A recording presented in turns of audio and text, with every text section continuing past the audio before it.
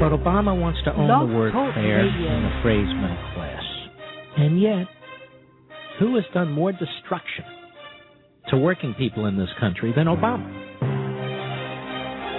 Why isn't it proper to point out the Democrat base is made up, for the most part, of the nation's losers?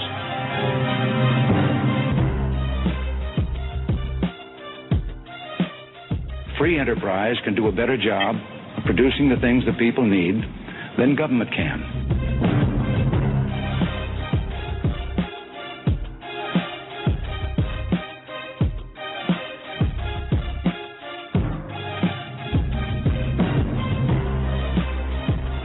Less government and less taxes and more freedom for the people.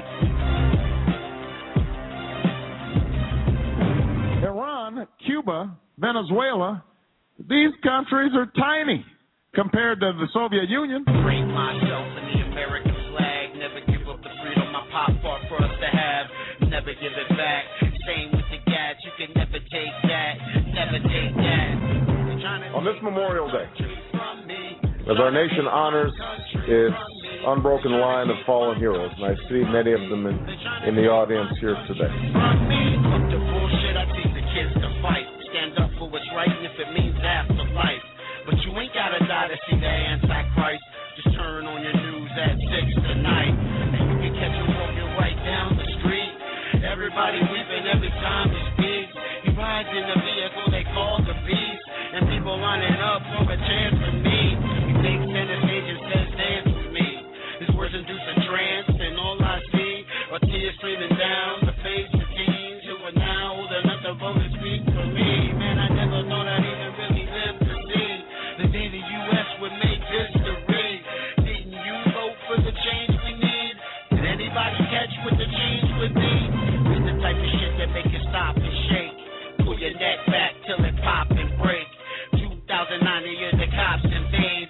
Watch them raise taxes to stop the trade. Every day that passes causes the stocks to fade. And the ones in power know what not to say to make the revolution start, but not today. Hey, take a look around, shit's not the same. So don't let them come with the talking game. It's all out war and we sparking flames. They all from the devil, just the markets change. You think they're gonna be there when the market came? Well, there's nothing like me, cause we don't march the same. So take heed when your freedom starts to fade. If I had to, I could mark the day. America fell prey to the Marxist ways. They love to target the market of the USA. And you love the president, it's something you must say. So hey, fuck it, welcome in the new day, where Obama governs America in this new way, where he gives us all this new face. Gives me and you a taste. The flag has been replaced to the point you don't recognize this place. To be birthed for Hitler's hate, disguised in race. Drink myself in the American flag, never give up the freedom my pop fought for us to have, never give it back. Same with the gas, you can never take that, never take that. You're trying to take my country from me. I've now been in 57 states. Take my country from me.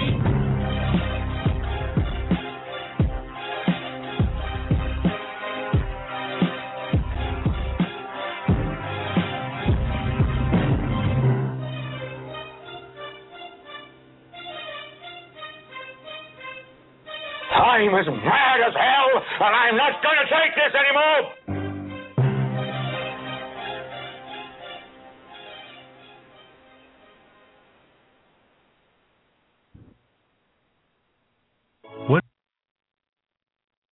When we do Internet Talk Radio, we receive support from a great many areas. We have listener support, of course, and some who help with the promoting. One group that often goes unrecognized are the wives of Internet Talk Radio hosts. They are the ones who tolerate our dalliances and the time we invest in our hobbies. Well, this is one way we can properly recognize those who are closest to us by broadcasting their sincere sentiments regarding our passions. Are you going to stay up all night? You have family, you know. You're always at that computer. How much money do you make doing that dumbass radio show? You're not the only one that lives there, you know. No. You better come and eat. I'm not bringing it in there.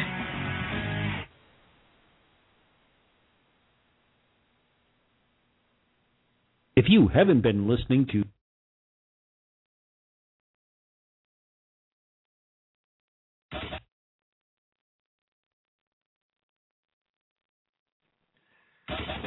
All right. Good evening, folks.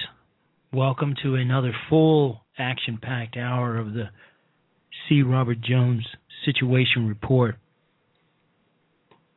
Today's date. Yeah, today's date. Do we need to be politically correct with the date?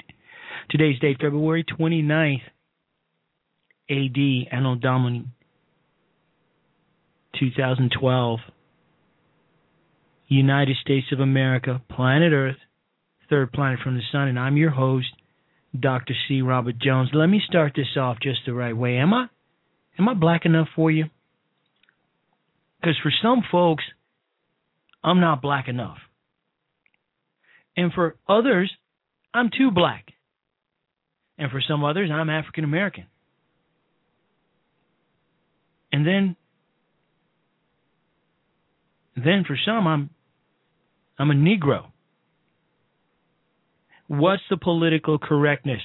What's it all about? When did it start? How did we get to this point? Well, we're going to kick it off right here and right now. Yeah. Yeah. Less government. Am I black enough? Am I black enough for you? That's the question. Pure Negro? Or am I colored? Or am I black?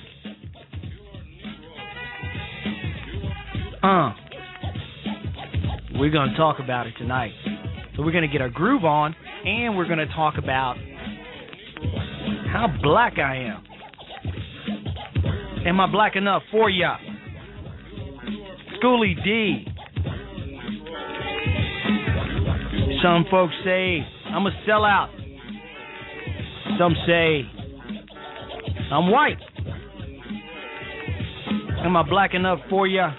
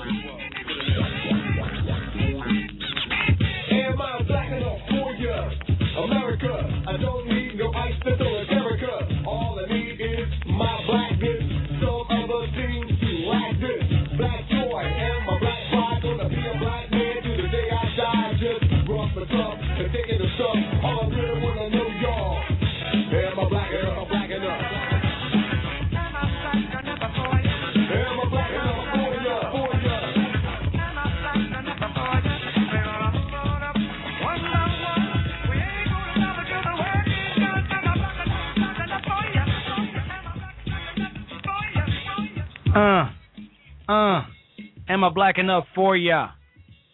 Well, let's ask somebody who should know.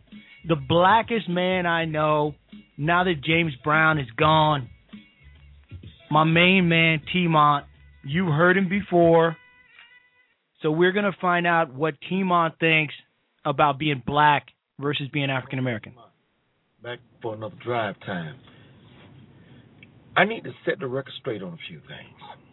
The title of this message is African American is as offensive as nigger. To me. Now, I want y'all to understand where I'm coming from. All of you lily-livered white folks caught up in political correctness, and all of you Negroes or black people caught up in trying to redefine yourself because someone else has a hyphenated term of citizenship. If you refer to me as an African American on any of my videos of my channel, I'm going to block you. I am not an African American. I have never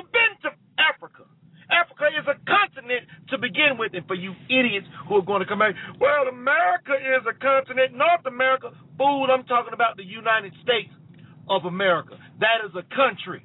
Get that. So, Africa as a continent offers no citizenship papers. And I've never been there. Neither have my parents. And also, understand this. If it were an appropriate term to call black folks, then what the hell do you do about the white folks that are born in Africa, on the continent of Africa? You gonna call them African American too? Jesus Christ! You folks kill me with that. Don't call me African American. I'm not an African American. I'm not an African. I'm an American. A U.S. citizen, and proud to be one. T-Mont out. Greetings, folks. T-Mont. T-Mont. Yeah. T-Mont, you can find him on YouTube, and you know what I love about him is that he tells it like it is. You know what? I have said this so many times to a variety of folks. I am not an African American. I have never been there. And my ancestry is so far removed from Africans that it would be disingenuous and an insult to Africans to label myself as African American. In fact, I have a cruise coming up on the 24th of March, and I will be wearing a kilt in honor on one of the formal nights, or maybe two, depending on how my kilt is received. I am going to wear a kilt, not a Scottish kilt, but a Celtic kilt in honor of my Celtic heritage. Yes, there were some Celtics in the woodpile. Yes, and so in honor of those folks, I will wear a Scottish kilt, a Celtic kilt on cruise night, on one of the formal nights on the cruise that's coming up. I am not an African American. I have never been able to put it as well as T-Mont just put it. I mean, he put it down, didn't he? Now, I got this topic because I like to be honest about, my thoughts, especially when it comes to original thought. I got this idea from an article in the American Thinker. And the title of the article is The Effect of Political Correctness on Politics. And it's written by my main man, a good friend of mine, Warren Beatty. Not the actor, but he's of some renown. And he wrote, and we'll get into it in just a minute, but before we get into the article on the American Thinker, which provoked a great deal of thought from me, I reached out and I gave Warren a call and I talked to him about the article, and I told him that I'd be mentioning it on the show. He is going to tune in and listen at some point tonight. But let me give you some examples right now before we really get into it of political correctness gone wild. I mean, an injustice. Well, you'll hear it in just a minute. Dig this. You're listening to the C. Robert Jones Situation Report. One of the most outrageous examples of political correctness run amok unfolded on the small college campus of Indiana University, Purdue University, Indianapolis, or IUPUI.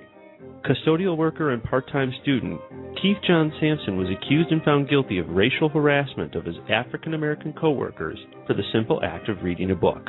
That's right. At IUPUI, the Affirmative Action Office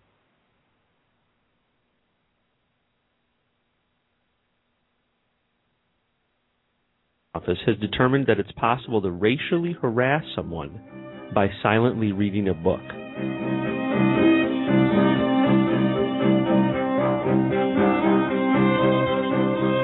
Keith John Sampson is a janitor and a student at IUPUI, and on his break he was on his own time reading a book which apparently some of his co-workers considered an offense, and they considered the book was harassing them. Keith Sampson is a student janitor, just credits away from getting his degree, and he was reading a book and he was found guilty without a hearing of racial harassment for reading that book. My name is Keith John Sampson. I'm a communication studies student. I've been going to school here off and on for 20 years, and 4 years ago I took a job as a janitor on campus to work full-time to pay for my books and living expenses. My habit would be on my work breaks, my lunch break and my time off, would be to sit and read. A lot of people do that. Some people will read the newspaper. People read the Bible, just whatever they want, Cosmopolitan. And so my enjoyment would be to sit there and read literature. The book was Notre Dame versus the Klan. It celebrated the defeat of the Klan in a 1926 riot, and even though he tried over and over again to explain that this book is actually celebrating the defeat of the Klan, he was found guilty of racial harassment nonetheless. Keith Sampson's troubles all started when an African-American coworker witnessed Keith silently reading his book. She came in the break room and saw me reading the book, and she mentioned to me just casually that she didn't like the Klan. And I agreed with her. I said, I agree. I said, the Klan was terrible, and I thought it was a segue to talk about the book. I said, I didn't know that they had ruled Indiana. And so I thought that was the end of it. She didn't say anything more. She may have been offended by the book, but she certainly didn't say anything to me. There was no conversation. There was no questions ever put to me, why are you reading this book on the Klan, from her. My name is Todd Tucker. I'm the author of Notre Dame versus the Klan. It's a book that describes a riot that took place between the students of Notre Dame and members of the Ku Klux Klan in May of 1924. I don't think the contents of my book are controversial at all. I mean, it's about a historical episode that happened in Indiana. So, you know, I think that it was just one of the other employees was offended by the imagery on the cover, which there are burning crosses and robed Klansmen on the cover. And so, like I said, they just said, well, okay, we declare this to be racial harassment, and, you know, no argument can sway us. The offended colleague or coworker of Keith John Sampson's was functionally illiterate. All she could see on the cover was KKK or Klan, and she took exception to it, and she could not read beyond the cover. And so it was a case of her illiteracy which prompted her unjustifiable anger. A complaint was filed with the Affirmative Action Office, and Keith John Sampson was ordered to appear. I had no trepidation about going there. I brought the book with me. I thought, these are educated people. They will know the difference between somebody that is in the Klan as opposed to somebody who's trying to educate themselves on what the Klan stands for. I brought the book in. I met with this woman, Marguerite Watkins is her name, and we sat down and we had a conversation. She asked me, about the book. I tried to show her the book. I pro-offered the book to her. She didn't seem interested in looking at it. I knew I was in a little bit of trouble when she started looking away, not making eye contact anymore and yawning.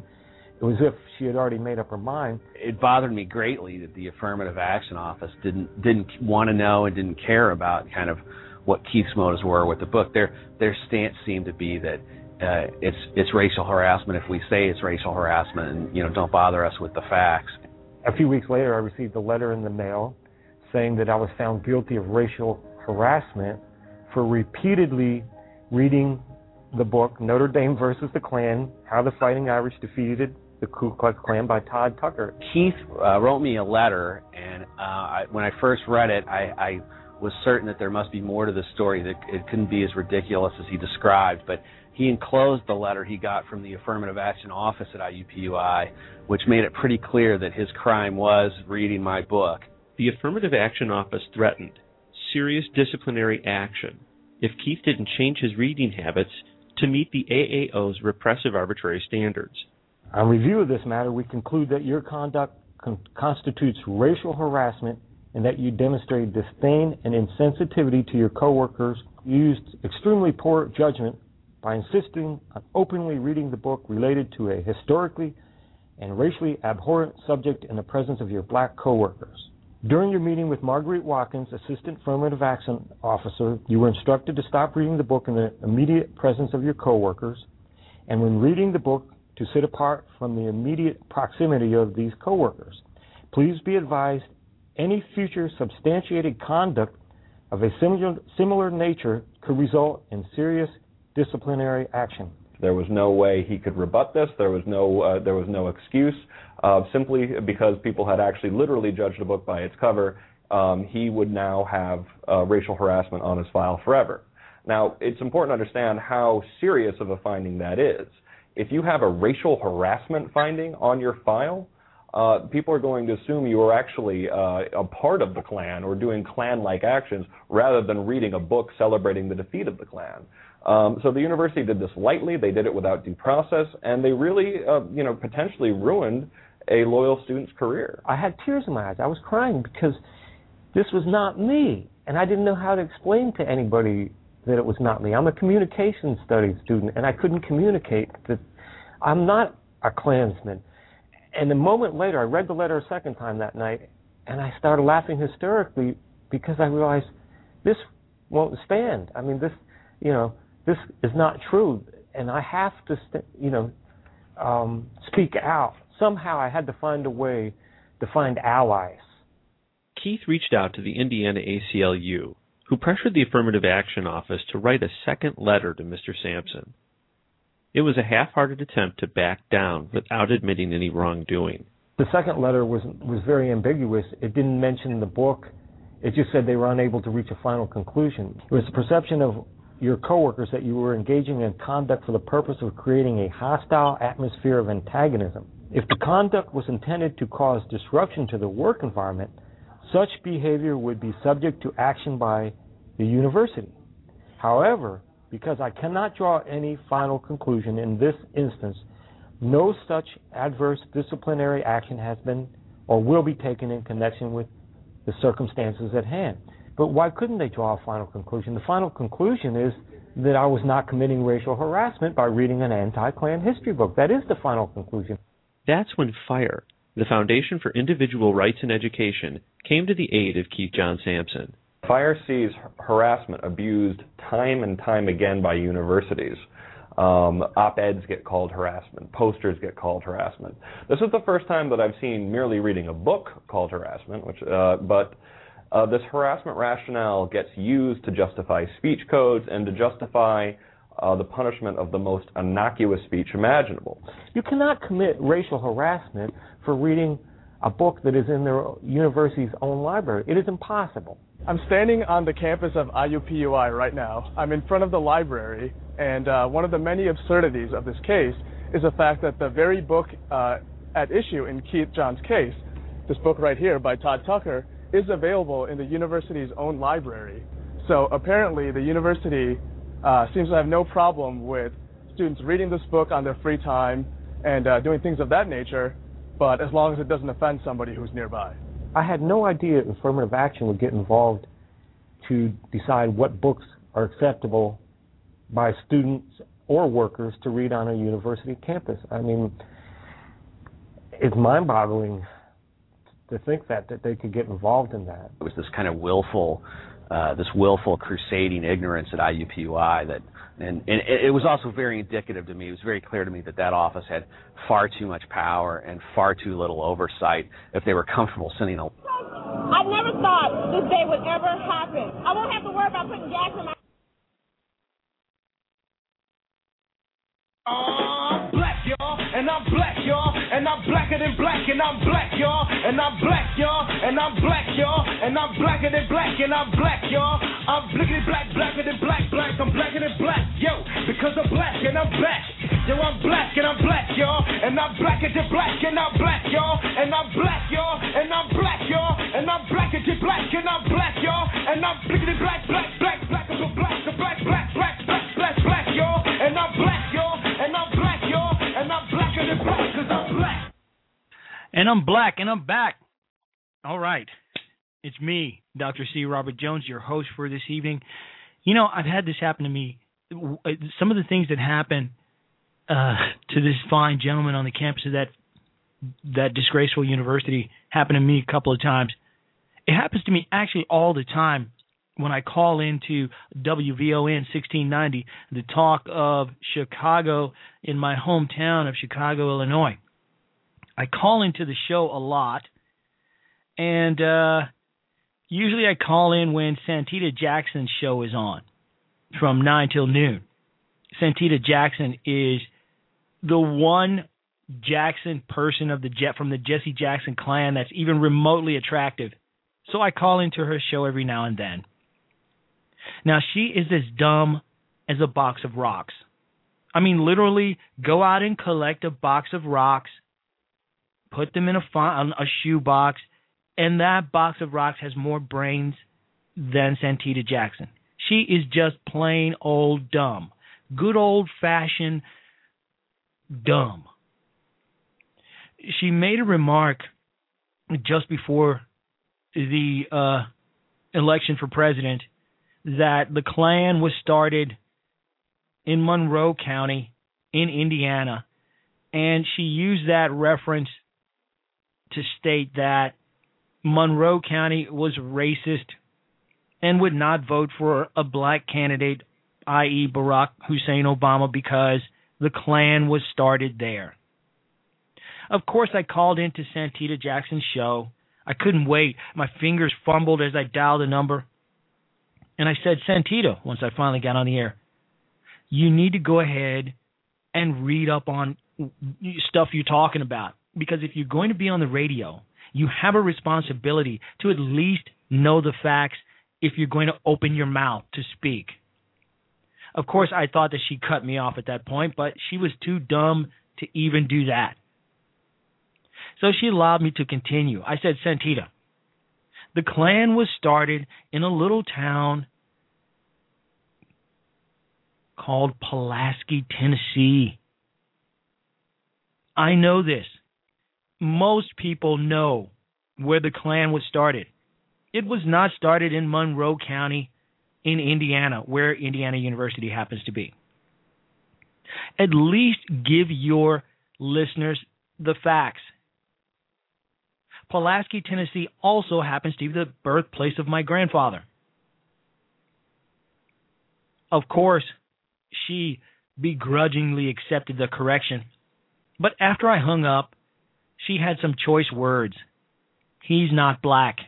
He's not one of us. I know he calls in all the time. I don't think he's black. I don't think he's African American. Oh, of course, and the callers call in all the time, and they'll say, no, he's not one of us. He's one of them. One of them. He's not of our persuasion. You know, everybody knows he's white. Every time he calls in, he tries to pretend he's black, but he's white. Simply because I corrected a stupid remark on Santita Jackson's show, as I do quite often, and I enjoy doing so.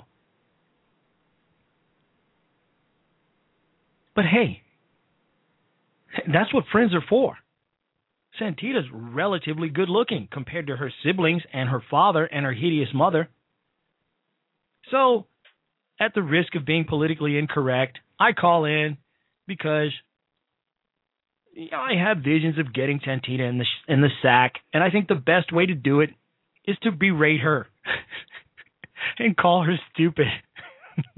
You know, like the little boy and girl on the playground where you pull a girl's ponytail. Well, I'm jesting, folks, really. Santita is completely and utterly clueless. How she got the radio show, well, one can only guess. It must be the family name. But hey, we have a caller on the line, so we're going to go ahead and take the call. Caller, you're on with the C. Robert Jones Situation Report. Brother Robert, I'm going to tell you, me and Santita I've become legendary on her show. We have really? Battle innumerable times. I know her. I've met her several times. In fact, though, oddly enough, despite the fact that we never agree about anything, she considers me one of her favorite callers. She loves me.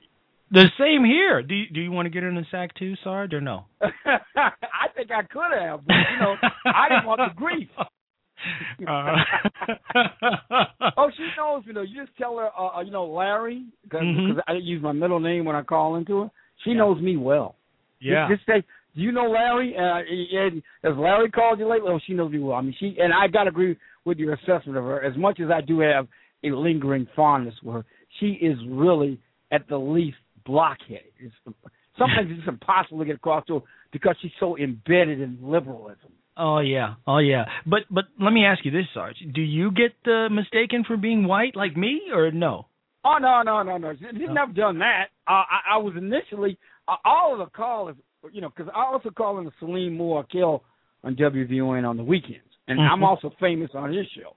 Me and him had legendary battles on the show. Yeah. And, so I'm fairly well known around VON, but they just think I'm a handkerchief head, inauthentic, servile, lick spittle Uncle Tom. Yeah. That's all. They never really doubted I was black. I've just been infected with too much whiteness. Well, I tell you, I've been listening to WVON since I was a small kid when Purvis Spann, the blues man, had his show. And, of course, he went on to buy the operation. And I think still Melanie Spann is running the joint right now. I'm not sure, though, last I heard. Yeah. Well, I'll tell you now, if you want to really have a nice battle, Salim Moore Kill comes on the weekend. He's essentially a Marxist, somewhat Pan-Africanist.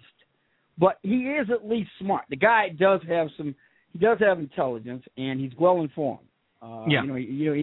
He can. There's few aspects of history that you can bring with him that he wouldn't be capable of debating you on. So if you really want to, listen to him on the weekends. He's always entertaining and fun. And the callers are rabid. Okay. But he's fair. He knows me quite well, and me and him have gone around the ringer innumerable times. I mean. And he has a lot of respect for me, even though he doesn't understand why I think the way I do. He just can't understand it. He says he's so smart. He knows so much. He'd be such an ass to just leave that conservatism behind. Yeah, exactly. Yeah. I know. Listen to him. He's entertaining on weekends, 7 Eastern time on VON. You might want to catch it. I sure will. About political correctness, and look. Political correctness, when I first heard of it, it was kind of a joke as I witnessed all of its absurdities manifesting themselves on college campuses, the workplace, and societal institutions. But if you think about it, its origins are deadly serious.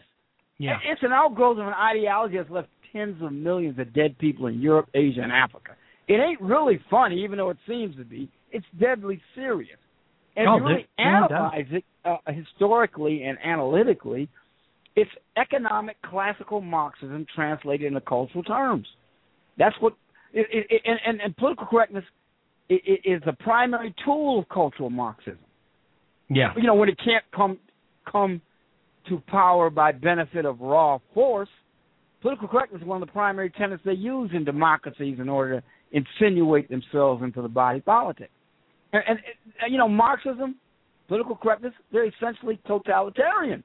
It's revealed in college campuses, as I call them, just ivy-covered North Koreas. A student or faculty member who dares to challenge any of the conventions they've established, whether they be by gender feminists, homosexual rights activists, favored racial identity groups, or any of the notable anointed victim sects that political correctness has ordained, they'll find themselves in campus judicial trouble in some sort of a vaguely convened star chamber. You know what? You're exactly right. And you know what? There are two sides to it, though, really. There's the humorous side, where Gloria Steinem once pronounced a woman who was pregnant as being parasitically repressed. And then there's this side where... then there's this side where, you have what happened to this gentleman on this college campus, which is deadly serious and could affect his life for a long time. A person who's bald is comb free. An immigrant is a newcomer. Man, you got to understand. Look, we look at classical economic Marxism. You got certain groups like workers, peasants. They're a priori good. And groups and like the bourgeoisie and the capitalists are essentially evil. Now, in the politically correct universe, you got presumptively good people like feminist women, blacks, Hispanics, homosexuals, whatever, the soup de jour of their ideology is for the day. These groups are victims, they're determined victims, and therefore automatically good. Now, white males are automatically evil unless they otherwise prove themselves not to be by the politically correct lights, like the homosexual activists.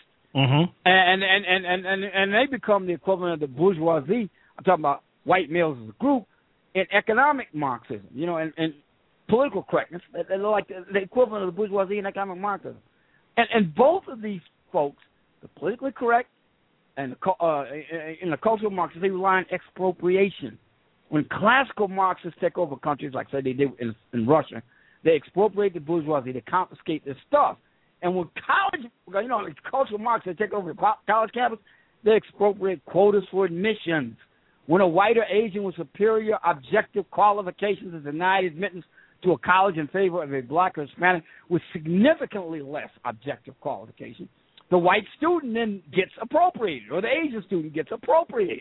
And when a white applicant for public service jobs denied or a favored applicant in the politically correct universe with significantly lower objective ratings, that white applicant is expropriated.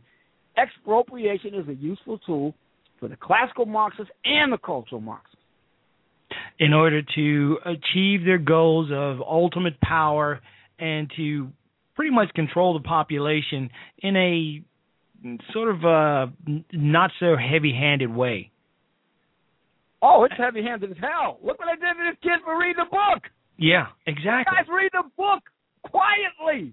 A book he probably could have gotten out of any public library. What have you been reading, Mein Kampf? No doubt. I mean, it is an attempt to force you to correct your thinking before you even think.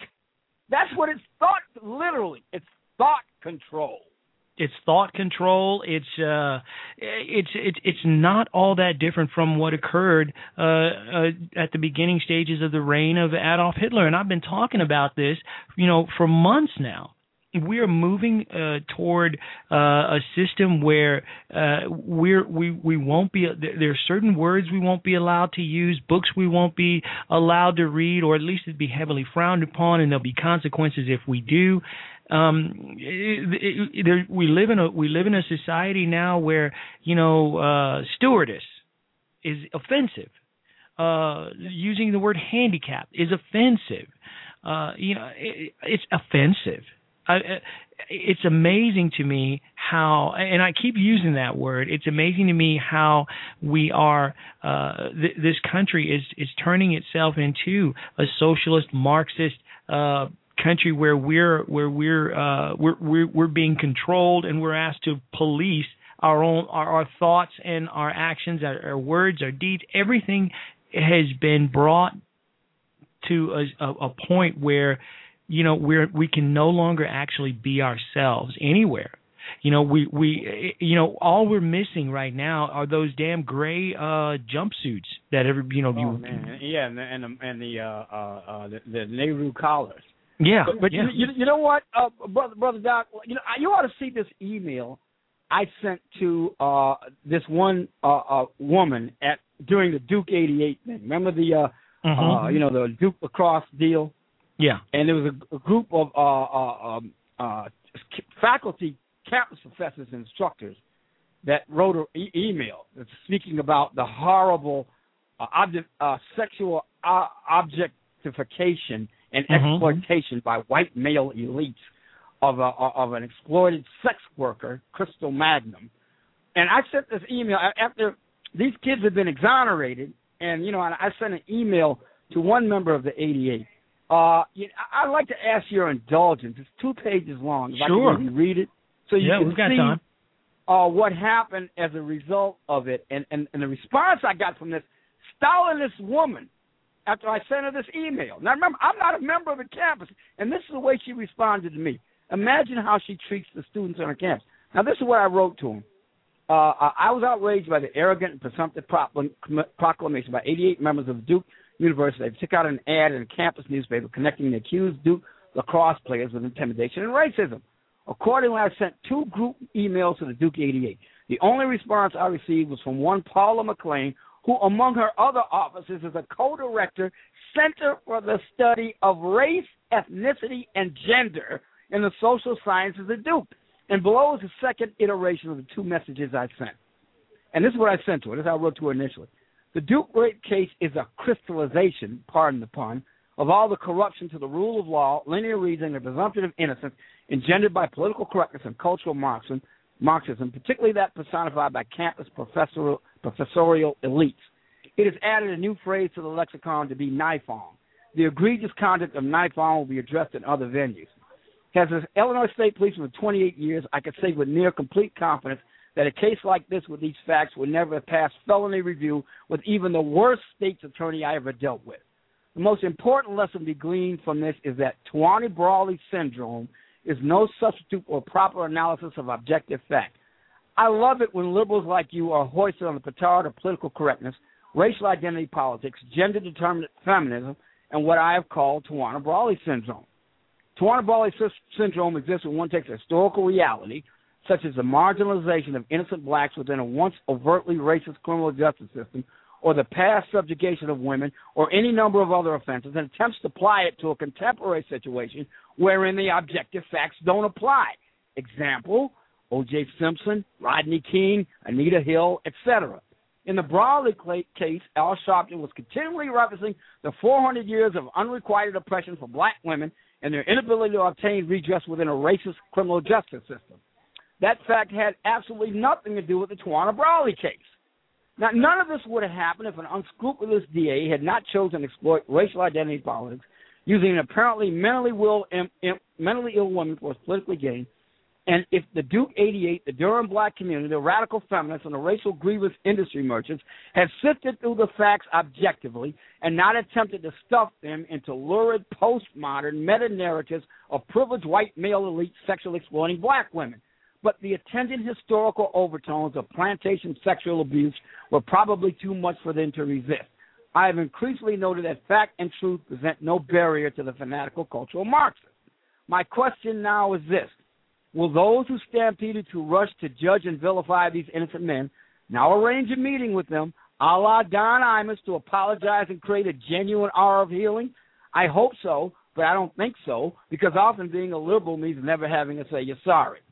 And aside from the fact that petty tyrants like you have turned U.S. college campuses into little ivy-covered North Koreas, I suspect you are seeking to appropriate politically correct bonus points and obtain instant moral authority by championing the cause of the, quote, other, unquote, marginalized black exotic dancer against racist male chauvinist members of the privileged white elite. A case of cultural Marxist class warfare that boomerang. God, how I love it so. And even though I despise the racial identity politics that mindlessly multicultural cultural Marxists like you have fostered amongst my people to our ultimate detriment, I would like to say that I am a black man living in the heart of Chicago's South Side ghetto who values the rule of law and truth as best as it can be objectively and humanly determined. It would be fitting if those guys get a pretty penny from you. Now, this is what she wrote back to me. Now, look, what I wrote was pretty harsh.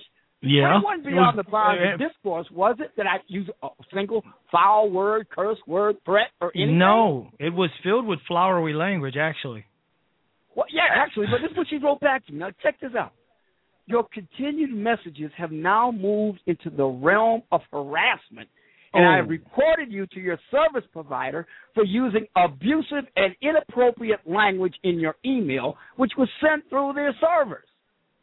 Signed, Paula D. McLean, Professor of Political Science, Professor of Public Policy, Department of Political Science, Co-Director, Center for the Study of Race, Ethnicity, and Gender in the Social Sciences, Duke University. So I had to write one more thing back. This is only a couple paragraphs. I was unaware that the two emails I sent you would cause you such distress. I wish to tender my apologies and desire to assure you that you shall receive no further messages from me. But since you are a college professor, I was acting upon the putative assumption that university is about the exchange of ideas, and I thought that my admittedly critically gloating message might prompt a suitable rejoinder. My missive was harsh, yes, even severe, but it does contain concepts and ideas that, however offensive, ought to provoke a suitably barbed retort rather than a threat of server censorship. Alas, I shall have to reconsider the notion that the campus is about the free exchange of ideas. But this is precisely what I was getting at in my email. If you ever manage to free yourself from your leftist dogmatic doctrine, maybe you'll realize that.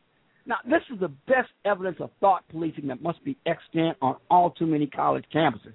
If she could threaten me with this, someone unconnected with Duke University, just imagine the axe she wields over dissenting students. And I'm going to say it, Doc, political correctness is the intellectual scourge of our time. The worst threat to academic freedom that I have ever seen. Oh, there's no doubt about that. You know, Ann Coulter said it in her book, How to Talk to a Liberal If You Must. Liberals love to argue, just as long as there's nobody arguing back. And this is what you experienced is a prime example of that. She would have loved, the professor would have loved to have gotten her point across and gotten no response. And her writings, well, if she wrote to you and you wrote to her wrote back what she wrote to you, that you were appalled and all harassment and all that crap, she would have been dumbfounded. How could you possibly take my words? I assume she would have thought, as anything like that. But if I've experienced this myself many times. Either they want to stop discourse once the facts are put into play, or they'll label you as either an elitist, a harasser, a racist, or what you experienced is what a lot of conservative thinkers experience, debaters. It's par for the course, in my opinion. Oh, it is. And as your show tonight is remarking on the effect of political, in this case, in the Duke case, it literally led to the persecution of innocent young men without a shred of objective evidence and a mountain of evidence pointing to the fact this woman was totally making it up. Exactly. Totally lying about it. In the same vein as Tawana Brawley. The same vein as Tawana Brawley, and people like Al Sharpton and Jesse Jackson fell for it again. For a second time. I remember when Jesse visited the campus and remarked to the media that he was going to see to it that his organization provided funds so that the young woman could continue her education, that they were going to provide scholarship money for her so that she could, go about, getting her degree without having to relegate herself to such types of work that got her in that position. She was fully supported. And you do know, Doc, she's right now serving time for having murdered her boyfriend, don't you? Yes, I do. And we don't hear from Jesse or no. Al on this issue anymore. No. God. No. Yeah, the effect on political correctness is startling, especially with this Marxist usurper in the White House who uses look, as far as I'm concerned, he's not a race man. Don't anybody think Barack Obama is a race man is totally missing the mark. Barack Obama is a Marxist. He uses class warfare first and foremost. And if the races happen to be the fault line upon which he can pit people against each other, that's fine with him. It's not because he's so much of a race man. It's because that's just a convenient tool for him to use. And he clearly, political correctness is all part of it. All too often, though, he will let others use the political correctness and the race warfare on his behalf. Oh, no doubt, no doubt. If it fits his goal, and it toes the line that he wants towed, and we all know what that line is, he'll condone it, silently for the most part. Because, as you stated, and I concur wholeheartedly, he couldn't give a damn about that stuff. That's not where his agenda lies. And people like Jesse Jackson and Al Sharpton, they know that. They knew that. Which is why, they were calling him Barack the Magic Negro and all kinds of other stuff. Why Jesse said that he wanted to cut his balls off. Because they know that he doesn't, he's not a Jesse Jackson. He's not that kind of community organizer. He's not taking it to the streets. He like that. So yeah, and you know what, it bothers these people that he's not that way. It does. Yeah, look at all the black people say, why isn't he doing more for the black community? Why isn't he? Oh, look, he knows he's pretty much got them, most of them, the vast majority, in his pocket. Mm-hmm. He doesn't really have to do anything for them. They'll serve the useful function as his shock troops when he's ready to rally them.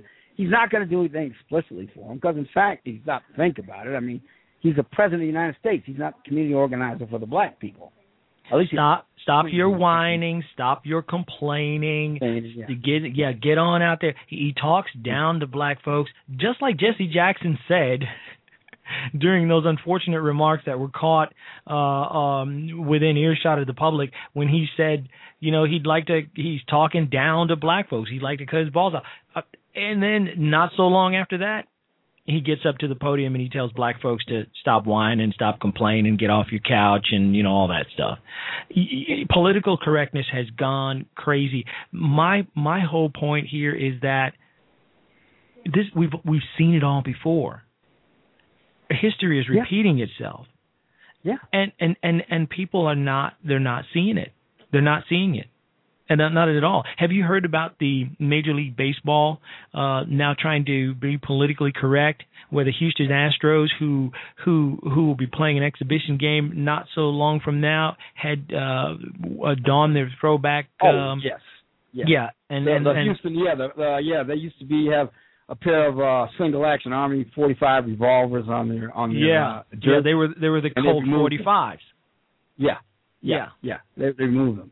It's really, like I said, this is all astounding what these people do. It's also inevitable, and political correctness is just something that is just metastasizing everywhere. The worst example I think I've seen of it lately, NASCAR is going to have the General Lee Dodge Charger, the orange one, in their pregame things, promotions, because of the Confederate flag on its rooftop. You go to NASCAR, any NASCAR you want to see. I would probably think Confederate flags outnumber American flags probably 3-1. Yeah. If you go to a NASCAR race, these idiots are so. I mean, the people who run NASCAR are so subsumed by political race. They actually think their constituency is concerned about it. Exactly, and it's not the case. And to my mind, it's going to harm NASCAR because those folks are. You know what? In my opinion on this thing, the Confederate flag means absolutely nothing to me. If you want to fly it, fly it. You could fly it next door to me. I don't give a damn. For me, that battle has been fought and won. It's over. We're one America. We're great American people. We're great America. We have a great American tradition, and part of that is being able to fly whatever flag you want to fly. Yeah, and it's not as though the United States government isn't officially acknowledging the Confederacy. Many of it's simple. I mean, many of the United States Army posts are named after Confederate generals. Yeah, exactly. Fort Lee, Fort Bragg. What do you think these people are? You look at the symbol of the insignia of the 29th Infantry Division, the blue and the gray. Yeah, exactly. You can go on and on with this. I mean, it's not like the Confederacy has been relegated to the memory hole of the United States yet. Well, it hasn't. I suspect once this administration is done, beating down the Christian faith and Catholicism and religion in general, they'll turn to that next. Fort Lee, there'll be protesters out in front of Fort Lee and Fort Bragg demanding that the name be changed because of some perceived slight or oppression, or maybe it's caused somebody to suffer a nervous breakdown or something, and they'll be out. They'll get to that sooner or later. Really, it will. I don't have any doubt. I'm telling you, Doc. We got to beat back every time we see political correctness. We shouldn't just meekly submit to it and say, well, they have a point. Their sensibilities need to be recognized and we need to be respectful. No, we don't. We better challenge this or we're going to lose our freedom. These people are tyrants.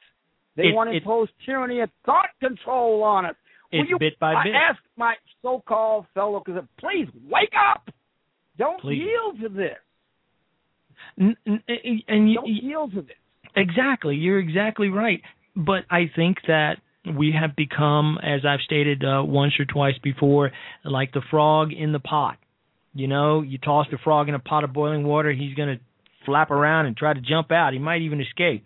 But if you put him in a pot of nice cool water and put the pot on the stove and turn the heat up just a little bit at a time, next thing you know, the frog is tits up and taking on water. He's done. And I think that's what's happening here. Bit by bit, our American freedoms are being whittled away to the point where we become like a European nation, and worse, like Europe back in the 30s and 40s, not Europe now. You know, it would be bad if we were Europe now. Doc, the next brave new frontier for these people is the homosexual rights business. They are looking for their Martin Luther King right now. And when they find him, Lord have mercy, the floodgates going to open. You're going to think of Mahatma Gandhi all over again. Oh, no, you're exactly right. Him or her. Let's be politically correct. Oh, yeah. Yeah, him or her. Or maybe him or transgendered him, her. Yeah, him, her, him, her. Him. Yes. Yes. We don't want to offend anybody. There's nothing wrong with that. Well, once again, thanks, Sarge, for calling in. I do appreciate it. Once again, you've made the show. I want to thank everybody else for listening. We are out of here. We got less than 4 minutes left, and so we're going to go ahead and play one more T-Mod clip, and then we are out. Thanks once again, Sarge. You are great, man. I appreciate you calling in. All right. We're out of here. Let T-Mod take us home. Greetings, folks. T-Mod, back for another drive time. I need to set the record straight on a few things. The title of this message is African American is as offensive as nigger. To me. Now, I want y'all to understand where I'm coming from. All of you lily-livered white folks caught up in political correctness, and all of you Negroes or black people caught up in trying to redefine yourself because someone else has a hyphenated term of citizenship. If you refer to me as an African American on any of my videos of my channel, I'm going to block you. I am not an African American. I have never been to Africa. Africa is a continent to begin with, and for you idiots who are going to come out, well, America is a continent, North America. Fool, I'm talking about the United States of America. That is a country. Get that. So, Africa as a continent offers no citizenship papers, and I've never been there. Neither have my parents. And also, understand this. If it were an appropriate term to call black folks, then what the hell do you do about the white folks that are born in Africa, on the continent of Africa? You gonna call them African American too? Jesus Christ! You both kill me with that. Don't call me African American. I'm not an African American. I'm not an African. I'm an American. A U.S. citizen, and proud to be one. T-Mod out.